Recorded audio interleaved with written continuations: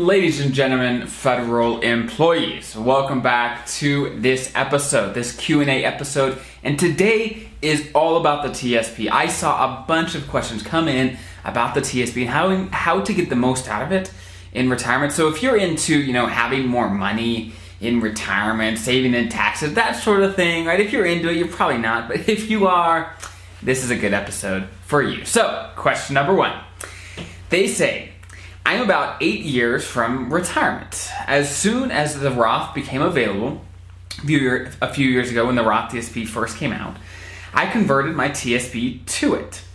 And what they mean, they didn't actually convert it over, they started putting money into the Roth TSP. Now, about 1/3 of my total TSP is conventional, so traditional pre-tax. And when it comes to start withdrawing, how do I deal with the two different types, the Roth TSP and the traditional TSP? So this is a phenomenal question. I'm sure many people, especially if you are starting to use the Roth TSP, you're going to face issues of, okay, I have two, now what? What do I do now that I'm retired? How do I actually get the most out of this, right? And so there's a couple things to think of. First, when you have two different accounts when it comes to taxes, so one that's after tax and one that's pre-tax, you know that you have some control over your tax bracket, over your taxable income, right? So, because if you take your income in 1 year from the traditional TSP, well, then your taxable income is going to go up because that's taxable when you take it out. But if you take money from the Roth TSP, then it's going to stay the same. That's not taxable income, right? So for you, as tax rates change, as tax law changes, you can plan like, okay, this year, taxes just went up, and so I want to actually lower my taxable income by taking more from the Roth TSP, right? You could plan like that. Now, one other thing to think of, if you get on Medicare Part B, which it makes sense for many federal employees to do so, Medicare Part B, basically the more income you have, the more Medicare Part B costs. And so using the Roth TSP can also be a great way to stay under some of those boundaries, where if you make more than it, then it costs more for Medicare Part B. So you want to stay under those boundaries as well. I'm not going to dig into Medicare right now, but that's something to think about. Look into it if that seems interesting to you. Okay, so, but as another kind of general rule of thumb, if you're under certain tax brackets and you're under Medicare Part B, in general, it makes a ton of sense to let your Roth money grow, right? Because any growth you get is going to be tax-free. When it comes to your traditional TSP, your pre-tax TSP, any growth you get when you take it out, it's going to be taxable, right? So if you had to pick one to let grow for longer, you generally pick your Roth because it's after tax, and that's what we like, right? We want after-tax money. Now, when this person approaches RMDs, required minimum distributions, since you have so much money in a Roth TSP, you probably should consider a Roth IRA, to move that money over to a Roth IRA, because a Roth IRA is not subject to RMDs at 72, but the Roth TSP is. So those are some of my thoughts right off the cuff. Hopefully that's helpful. Let's jump to question two. Question two. They say, hi Dallin, I am 50 years old and about halfway through my federal career. Like most federal employees, I have all of my retirement money in the regular TSP. Now that you have taught me about the Roth TSP option, I am considering putting some money in the Roth TSP also. How should I do it? Should I start from scratch and send new contributions to the Roth TSP? Or should I assume, I assume shifting $100K from the regular TSP to the Roth TSP would have a huge tax consequence, right? Okay, so let's get a couple things straight. So this person's situation, they say, hey, I'm just learning about the Roth TSP. I've never used it before. All my money is on the pre-tax side. How should I get started, right? And I think many of you may be in that situation, like, hey, I haven't used it before. What should I do? And they ask, hey, can I move money from my traditional TSP over to my Roth?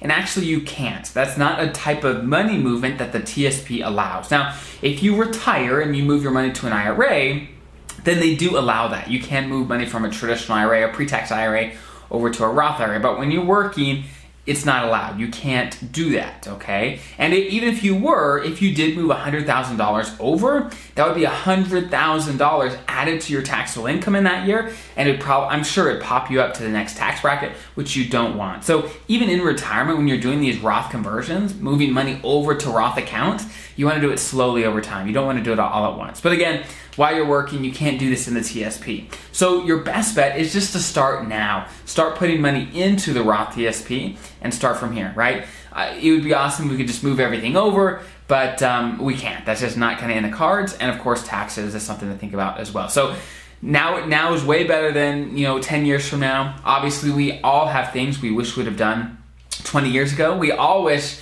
we would have invested more way back then, but right now that is totally not even relevant, right? That's the past. You have to focus on now. What can you do now to improve your TSP and to improve your investing, okay? Okay, last question here, question number 3. They say, hey, listening to your great YouTube videos, there was one about a month ago where someone was asking how long you might have to wait to get paid. Once you retire, sometimes it takes some time to get money out of your from your pension and TSP, etc.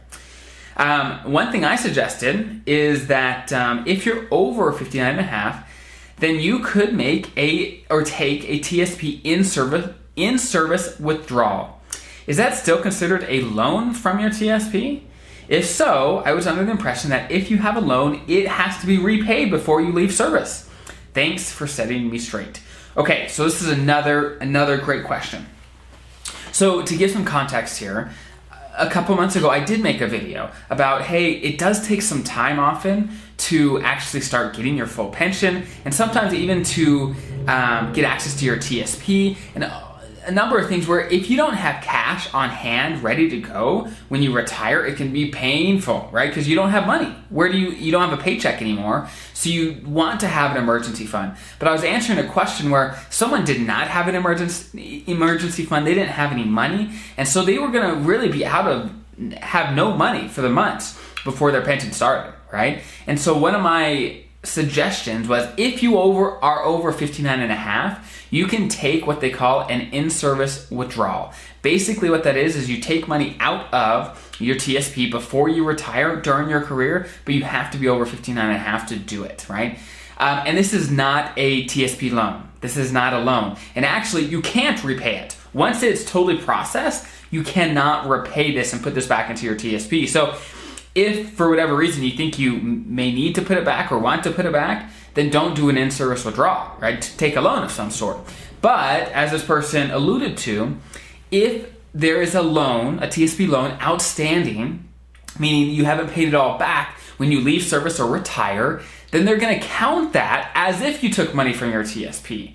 And if you're under 59 and a half or 50 or age 55, depending on who you are and things like that, you may have a 10% penalty as well as taxes, right? So you want to watch that. But long story short, an in-service withdrawal is not a loan. It's basically just taking money from your TSP after 15 and a half while you're still working. So it allows you to get some cash in hand, it allows you to retire, and so you can fill the gap before you have access to your regular TSP and your pension start to maybe Social Security and these different things. So hopefully that makes sense. Again, today was all about the TSP, getting the most out of it for you, and really just understanding the rules will set you up for success, so you know going in full well what things are going to look like, so you can get the most out of your TSP, your benefits, and just have a great retirement. And even now during your career, being empowered by having knowledge and knowing how the rules work, it feels so good, right? And of course, we're all learning. Even me, I don't know everything, believe it or not, right? I'm learning all the time.